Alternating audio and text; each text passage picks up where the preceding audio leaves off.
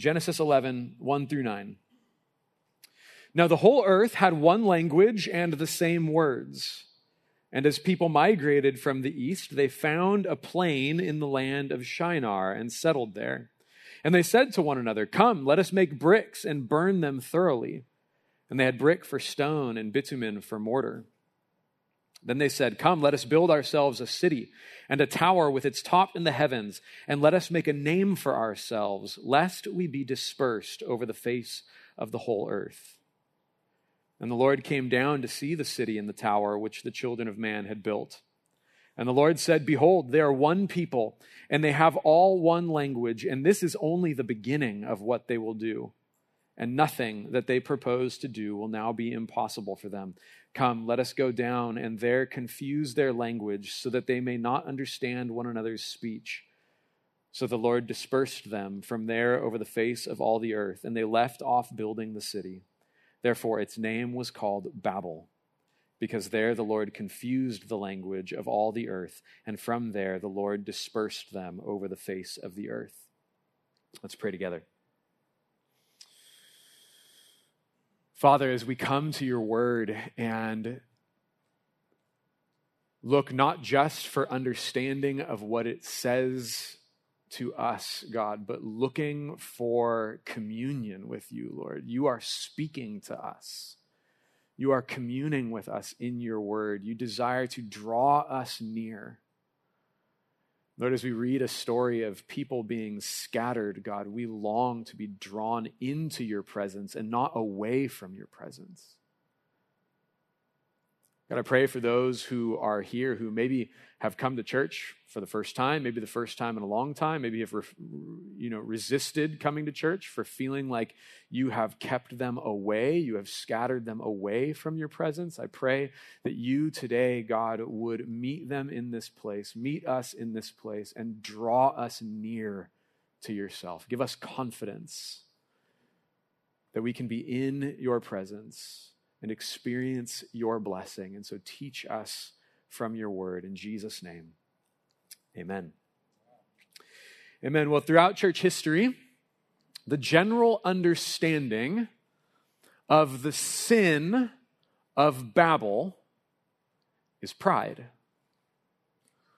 Most scholars, when they will look at what's actually taking place in Babel, they will see what's happening here as an evidence of human pride. They are building a city and they're building a tower to their own glory, to make a name for themselves. They want to be renowned. They want to be known. They want their glory to fill the earth. They want to be seen. They want to make a name for themselves. And while I don't think it's wrong to say that the sin of Babel is pride, I do think that it is an oversimplification. I don't think we understand the nuance of pride. I don't think we often think of it in the same way. One person says it and they mean one thing. One person says it over there and they mean another thing. And I think the sin of Babel is more than just pride. But first, I want to give a little context. Our first clue to understanding what's going on in Genesis 11 is actually found in Genesis 10. Genesis 10, 8 through 10, we read this last week. Cush fathered Nimrod. He was the first on earth to be a mighty man. He was a mighty hunter before the Lord. Therefore it is said, like Nimrod, a mighty hunter before the Lord. The beginning of his kingdom was Babel, Erech, Akkad, and Calneh in the land of Shinar. And so these people have all gathered in the plains of Shinar. They've built a city. We know that the city is called Babel, and we know that Babel is founded by Nimrod. Okay?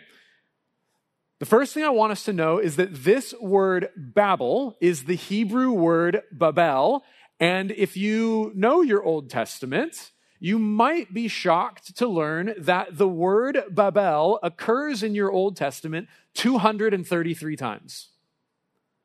233 times the word Babel is used in the Old Testament. And 231 times it is translated something completely different. Only in Genesis 10 and 11 is Babel translated Babel in our English Bibles. The other 231 times it is translated Babylon. Babel is Babylon. Why our translators refuse to translate Babel in Genesis 10 and 11 as Babylon, I actually don't know the answer to that question. I didn't have time to research it. But I do know that Babel is Babylon. And so this is the origin story of one of the most significant nations in world history and biblical history. Babylon is one of the greatest enemies of God's people in the scriptures. They are the ones that came against the kingdom of Judah and sent them into exile. Babylon is also the nation referred to in the book of Revelation at the very end of the Bible, which is Babylon becomes this code word for any human empire that is in opposition to the kingdom of God. And so this story is the story of the Tower of Babylon, the pride of Babylon, the sin of Babylon. And so throughout our time together, I may say Babel, I may say Babylon. It's synonymous. It's the same thing. But we also get a glimpse of the sin of Babel by understanding its founder, Nimrod, which is a fun name. When I was a kid, a Nimrod was like a person that wasn't too smart, but not in the Bible. Nimrod is a pretty impressive figure in the Bible. He is a warrior. He is a mighty hunter before the Lord, and he's known for his prowess in battle and in his leadership in building cities. He builds many cities. Babel is just the start of his kingdom. He would then go on and build Nineveh, another great city in the Old Testament storyline, the city that Jonah was sent to, these enemies of God. He is building these rival kingdoms that we know of in Scripture. And his name means we will revolt. Nimrod means rebel, or we will rebel, we will revolt. And so here's this man who is a mighty hunter, but let's just think back to the last 10 chapters that we've read. Is violence of any kind something that God enjoys? Whether against humans or animals? No. Violence is the thing that grieves God's heart the most throughout Genesis 1 through 11. Violence is continually grieving God. It's the result of the fall. Cain kills Abel. Lamech is celebrating in his violence. All these things that we've talked about. And then the sons of God, and violence is filling the earth, and God brings the flood, and all it's violence. And so Nimrod, there's this like temptation, like, oh, he's a mighty man. He is dealing in death. He is a violent person. And his name means we will revolt. Babel is the beginning of Nimrod's rebellious kingdom. And so the story of Babel is about a community rebelling against God. See, without this kind of contextual understanding, sometimes we can read the story of the Tower of Babel and be like, oh, they're building a city, they're building a tower, and God's really mad about it. So I guess cities are bad? Like God doesn't want people building cities, and everyone in Carpinteria said amen. But in the ancient world, see, we think of cities as being a place of danger and sin and, and fear and evil and all of these things. But that wasn't the case in the ancient world. Cities were a place of safety. See, we flee from cities because we want safety. But in the ancient world, people fled to cities because they wanted safety, because there is a strength in number. There is safety in number. It's the wild animals outside the wall of the city and the rogues outside of the walls of the city we're trying to get away from. So they would flee to the city to have protection. Okay, and so the city is not what is wrong. It is the rebellion in the hearts of the people that caused them to build the city. See, the text says that all humanity gathered in one place to build themselves a city and a tower to make a name for themselves so that they wouldn't be dispersed across the face of the whole earth. God had commanded humanity. He commanded Adam and Eve, and then he commanded Noah and his sons, be fruitful and multiply, fill the earth. Humanity had taken a liking to the fruitfulness and multiplication, but not so much the filling of the earth. They don't want to fill the earth. They don't want to be spread too thin. They want to be gathered, again, because there's safety in number. There is safety in cities. And if they are spread too thin, then they are vulnerable as a people. And so they don't like God's command. They are resisting God's command. Again, they're a community rebelling against God, specifically rebelling against God's command to fill the earth. And so they say, we don't like that. We're going to gather together. We're going to build this city. It's the first sin in the Garden of Eden in Genesis 3 all over again. Remember how Adam and Eve were tempted in the garden. There was a sermon from months ago. We talked about the tactics of temptation. And the enemy uses these tactics.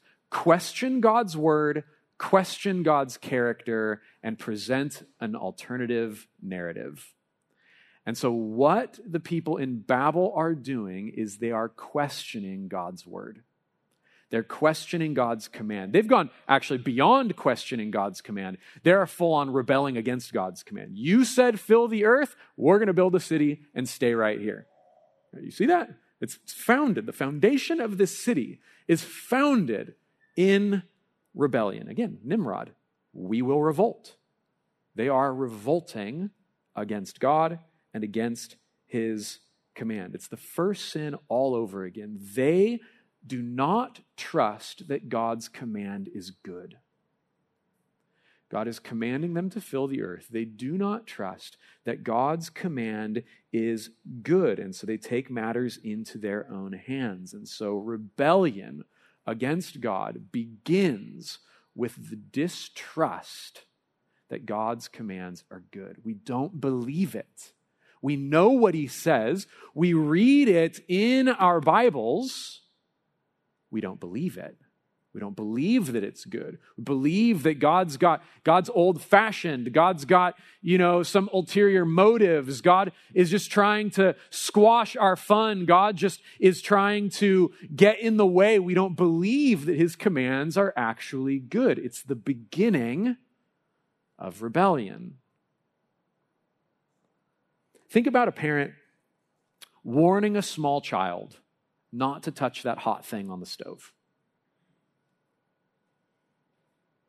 Without any experience, without any prior experience that child has of actually touching something hot and being burned, they don't necessarily know why that's a command, why they're being told not to touch the stove. And then they reach out their hand, they touch it, and they know right away.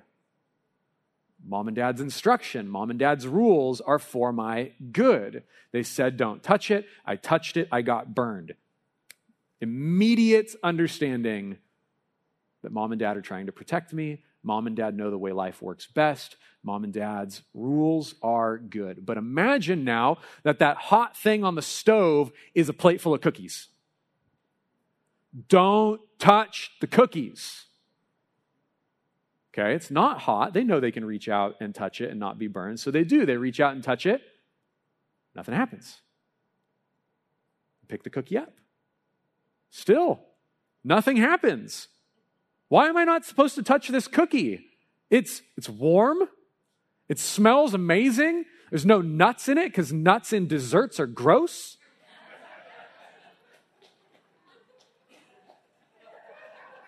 You get it. I love nuts. Just keep them out of the cookies and brownies and stuff, okay? They don't belong there. Everything about the plate of cookies is screaming, this is good.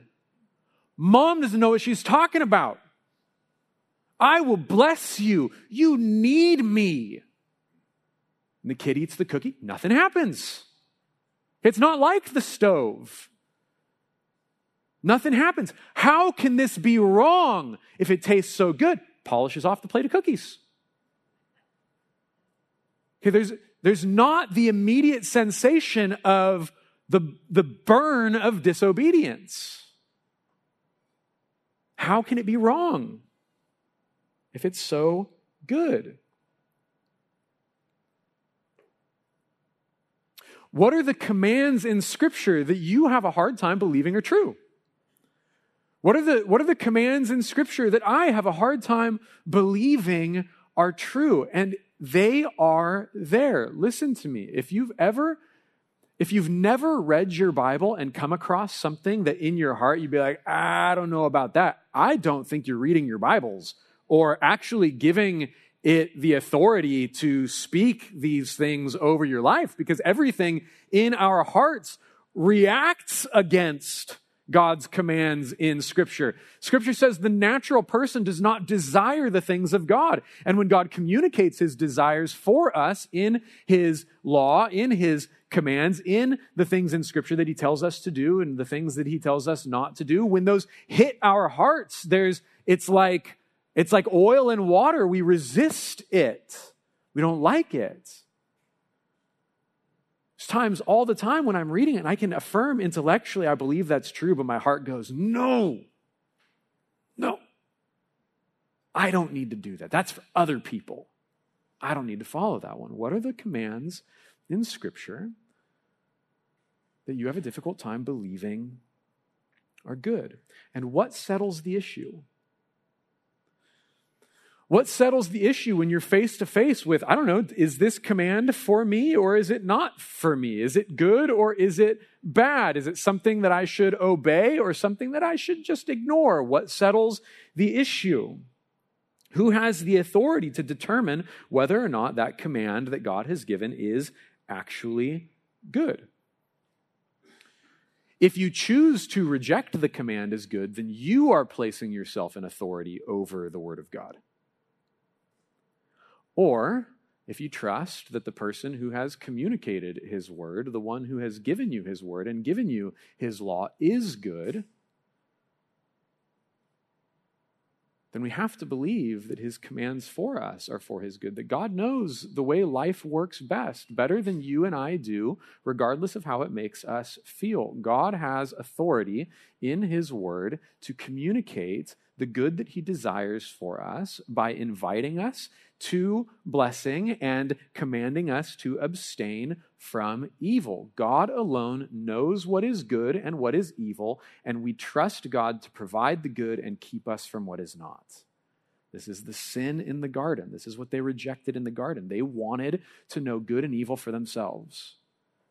The people in Babylon, they want to decide between good and evil for themselves. They didn't believe that God's commands were good. And so just like the Garden of Eden, they want the right to choose for themselves. It's like that kid that polishes off a plate of cookies. Babel experiences the safety of coming together and refusing to disperse over the earth. They like what that provides for them, and they continue to justify it without experiencing immediate consequences. And they decide that it must not be that bad after all to resist the command of God and gather together in one place. And so what began as distrust in God's commands becomes a belief that they actually know better than God. They know what's good for them. They know what they need. They know how life works best. They know how to flourish. We flourish by gathering, not by scattering, not by filling the earth. We flourish by providing safety and security for one another. You see, it's not enough to say that the sin of Babel is pride. The sin of Babel is the rejection of God's authority to define good and evil, and therefore evidence that we have already placed ourselves in authority over God. When we rebel against God's command, when we decide that God's commands are not good, that we don't have to live by them, and we don't experience the consequences, we justify our sin, we justify our rebellion, we believe that we have actually made a choice that is greater than the choice that God has given us. We actually place ourselves in authority over his word and over God, but it gets worse. The sin of Babel gets worse because we haven't even talked about the tower yet. This is all about their desire so far to build the city. We haven't even gotten to the tower. See, Babel is a community rebelling against God while expecting a blessing from God. Babel is a community rebelling against God while expecting a blessing from God. Let me explain what I mean by that. This tower that they build, most scholars agree, is an ancient Mesopotamian ziggurat.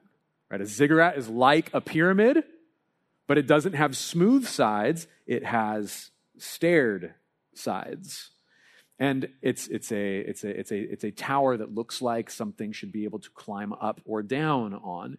And at the very top of a Mesopotamian ziggurat is a room. The pinnacle of the tower is a room. And in that room, there is a bed and a table. So many people have the temptation of reading this text, and maybe you've heard it said, and one of my favorite children's Bibles, the Jesus Storybook Bible, I think gets this wrong.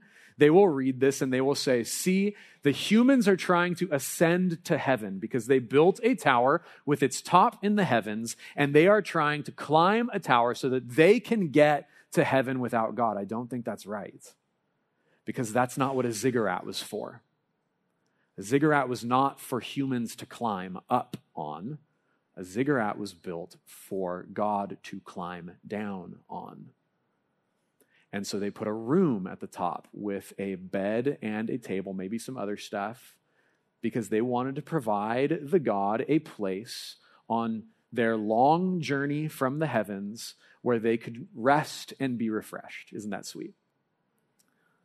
Because my God needs me to give him a place to rest and be refreshed. And so we're going to build this tower in order to entice God when he comes to earth, to come to earth here so that we will be blessed by his presence.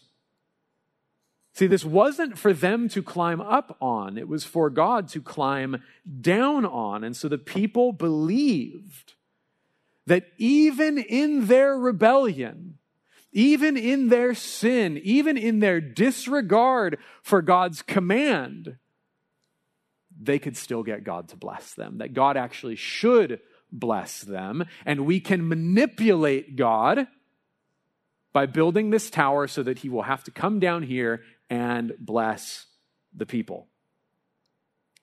See, the depth of human depravity, is not just seen in our willingness to break God's law. It's not just seen in our willingness to rebel against God or reject God completely and choose a life completely apart from God. The depth of human depravity is not just seen in our willingness to sin, but it's seen in the fact that people actually believe that in our sin and rebellion, we can earn God's blessing.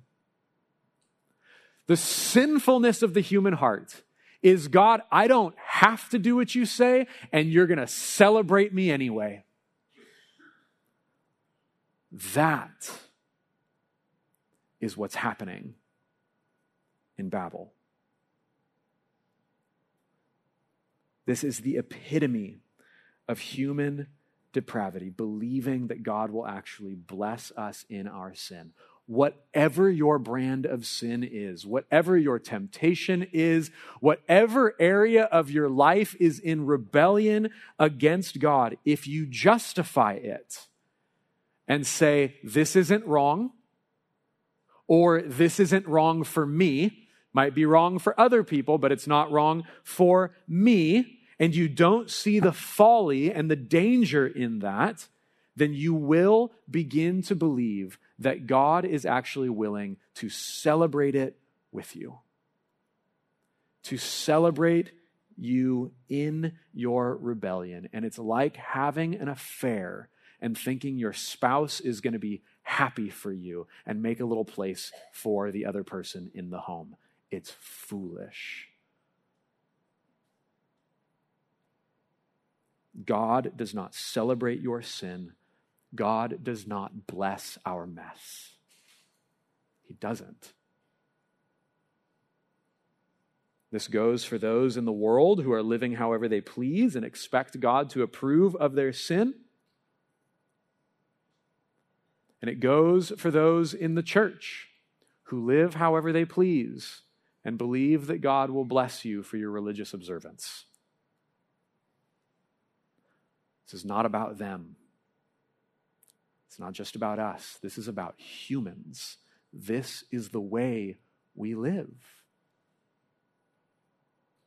There's an incredible irony in the story of Babel. They build this tower.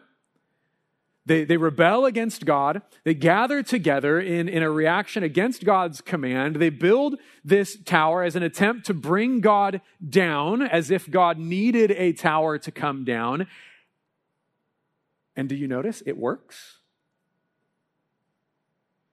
They build this tower. They want God to come from heaven and come down to bless the people. And God comes down. God comes down to see the city and the tower. And they completely miss it. There's no interaction between God and the people. There's no people giving a defense for their sin. God doesn't rebuke them. He says to himself, let us confuse. This is only the beginning of what they will do. If they are allowed to collaborate on this kind of rebellion, there is no limit to what they will be able to do. We need to confuse their languages. They will, leave off building the city. God never talks to them. He never interacts with them. They're so focused on the tower. They're so focused on their own glory. God actually comes down and they miss it. They completely miss out. It's like he comes down behind the scenes and they're just like looking this way.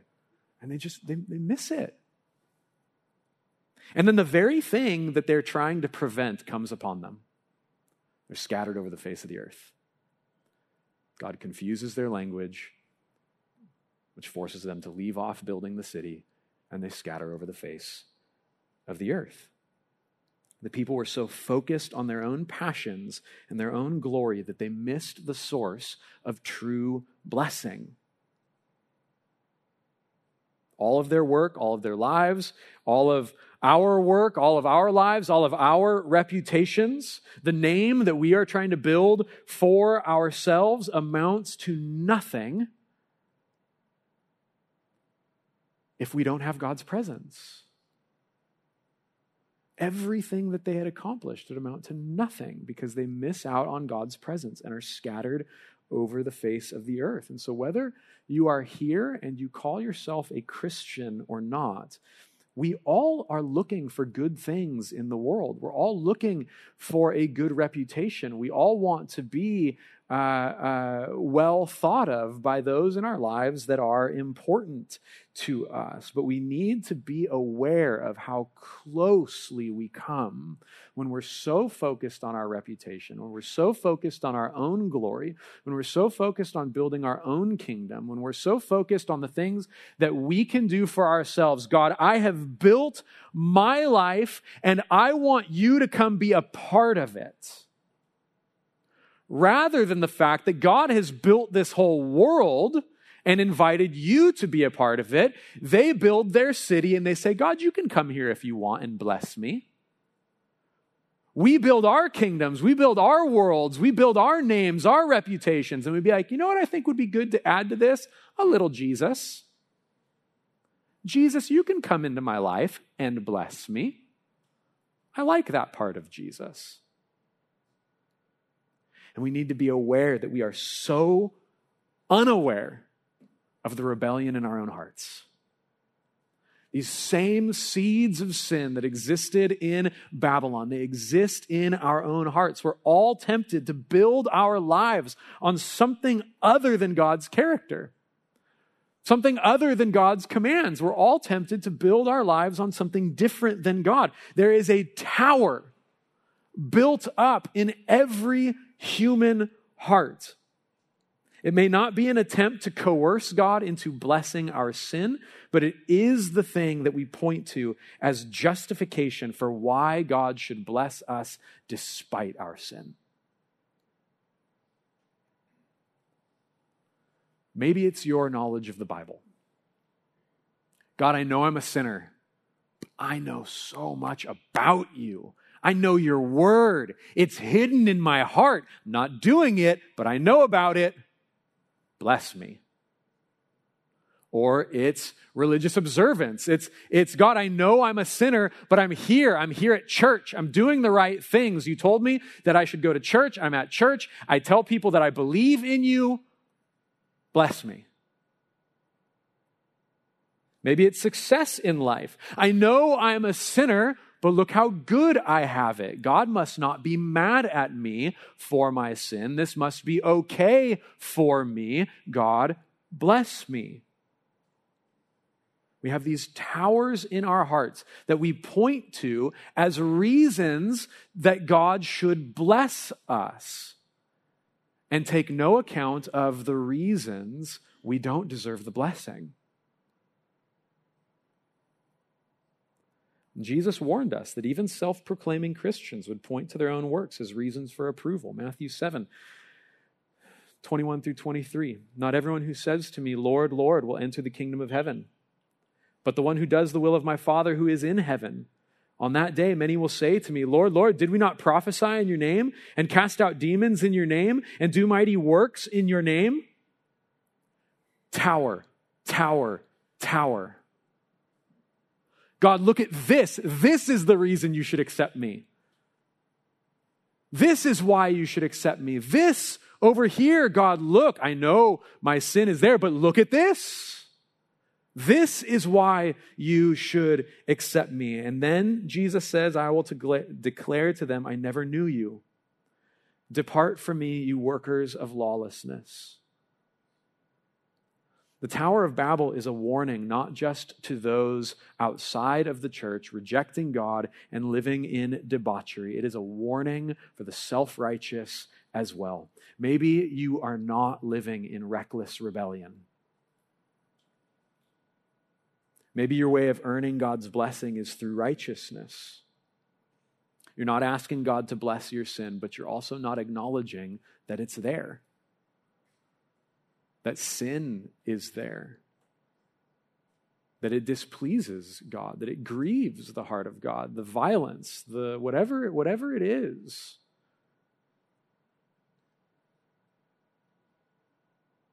Not recognizing that it's there. And you're not asking God to bless your sin,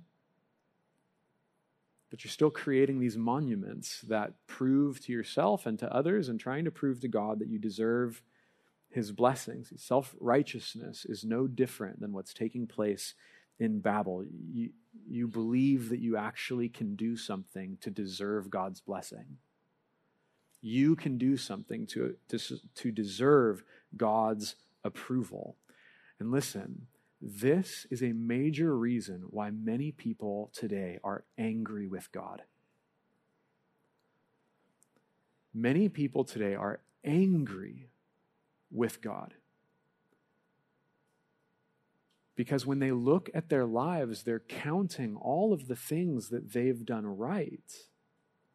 And then they experience difficulty. They experience hardship, not necessarily as a punishment for their sin, but just for living in a world of sin. They experience things that they do not desire, they do not delight in, and they go, God, I've done everything for you.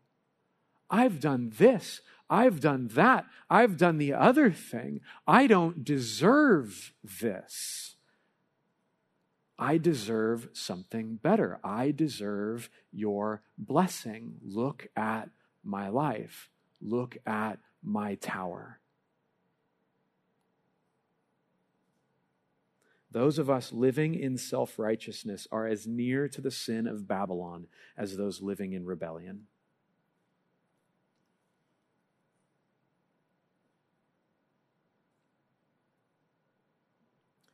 And the danger is that we can be so focused on what we do for God that we actually miss God's presence when he comes.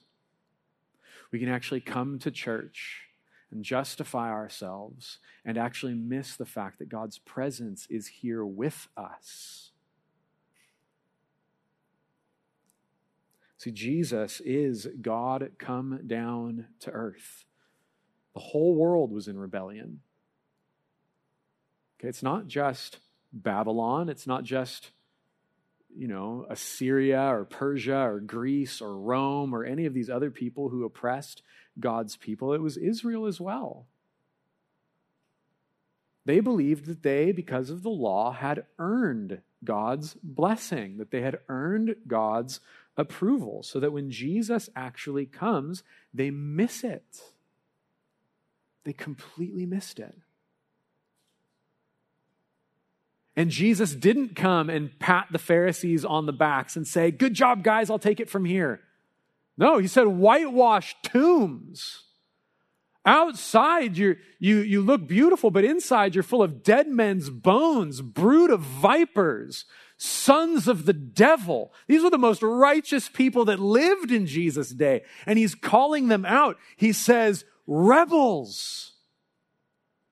You're rebels. You're rebelling against God through legal obedience, but never actually giving your heart to God.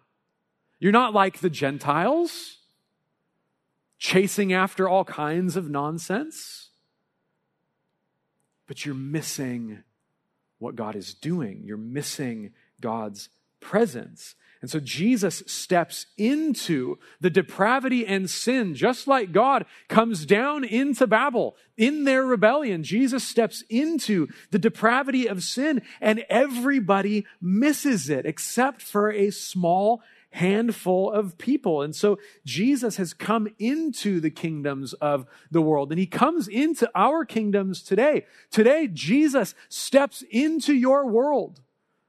Whether you've always identified as a Christian or never identified as a Christian, Jesus steps into your world today. And he's not here because you're amazing. He's here because he loves you and wants to get rid of the little towers in your life that you build up for your own glory and knock them down and say, "I'm better. Jesus is better." You want a blessing, but you don't turn to Jesus that he may give you the blessing. Jesus is God come down, not in judgment, but to take the judgment away from you. See, here the people miss it and they're scattered. But I promise you that today, if you receive Jesus as God come down, you will not be scattered, but you will be gathered into the city of God, the kingdom of God, and it is your sin and the judgment that you deserve that is scattered from you as far as the east is from the west.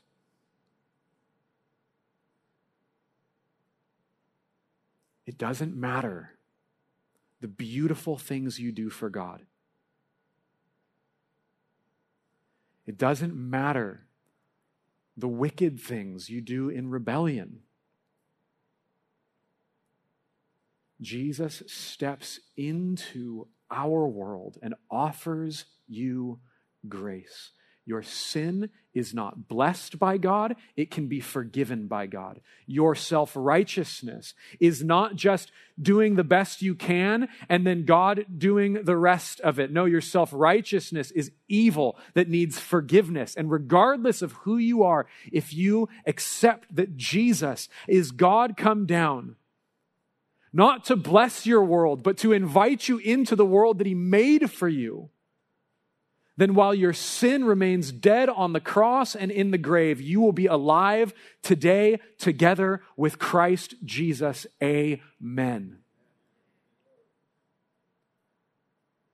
All of us need God to break down the little towers that we are building that tell us that we don't need him.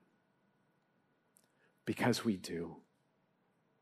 We are desperate for what only Jesus can provide. We're desperate for what only Jesus can provide. He came in and the world missed it. John 3:19 says, "And this is the judgment. The light has come into the world, and the people love darkness rather than the light because their works were evil." Whether rebellious hearts or self-righteous hearts, Their works were evil. And they missed it. They missed the light. They loved the darkness. John 1:9-13 says, "The true light, which gives light to everyone, was coming into the world. He was in the world, and the world was made through him, yet the world did not know him. He came to his own and to his own people, and his own people did not receive him. But to all who did receive him, who believed in his name, he gave the right to become children of God, who were born not of blood, nor the will of the flesh, or the will of man, but of God."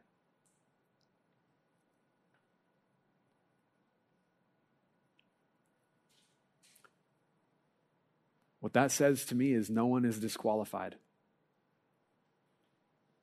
No one is qualified by their own works. No one is disqualified by their own works. All of us can experience the blessing of God's presence if we acknowledge Christ's work. That he suffered the judgment for our sin on the cross, and that he raised from the dead.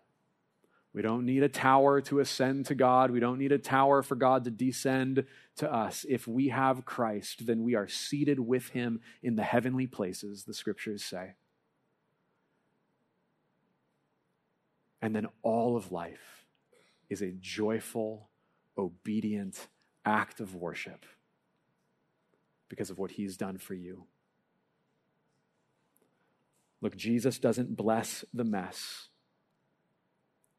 He cleanses the mess. He cleans it up. He cleanses you and turns us from our rebellion to true worship and obedience. This is the blessing that humanity has been longing for our entire existence, the presence of God, Jesus Christ, God with us. He is here today. May we not miss it. Heavenly Father, would you please tear down the idols in our heart. Tear down the towers in our hearts. Tear down all the little things that we would love to point to as justifications for why we deserve your blessing or why we have earned your presence. God, would you tear it all down and leave us at the foot of the cross, recognizing that it is only by your grace that we are saved, only by the justification that you give that we can stand before God, only because of your righteousness that we can be declared righteous. No one is exempt. No one is disqualified from coming to you. Jesus, I pray that today we would come to you in humility, that we would come to you in love, that we would come to you in full surrender and submission, giving up our right to declare which of your commands is good and which of your commands is not good, and receiving that you are good, your word is good, your desire for your people is good, your spirit is good, your grace is good, your law is good, your word is good, and worshiping you is the best thing we can ever do with our lives. And so, Holy Spirit, would you come and convict of sin and righteousness and judgment? Would you come and turn our hearts to the Father? Would you come and make a way for the Lord and Savior Christ into our lives? Would we not resist? Would we not offer you our little towers, our piddly little Lego structures that we try to build for ourselves, and would we receive what you provide for us today? God, lay our hearts bare. Rip everything that is not of you from our clutches so that we can hold on to the good gift that you desire to give. Come, Lord Jesus, heal and save and transform and glorify yourself among us today as we give you praise. Amen.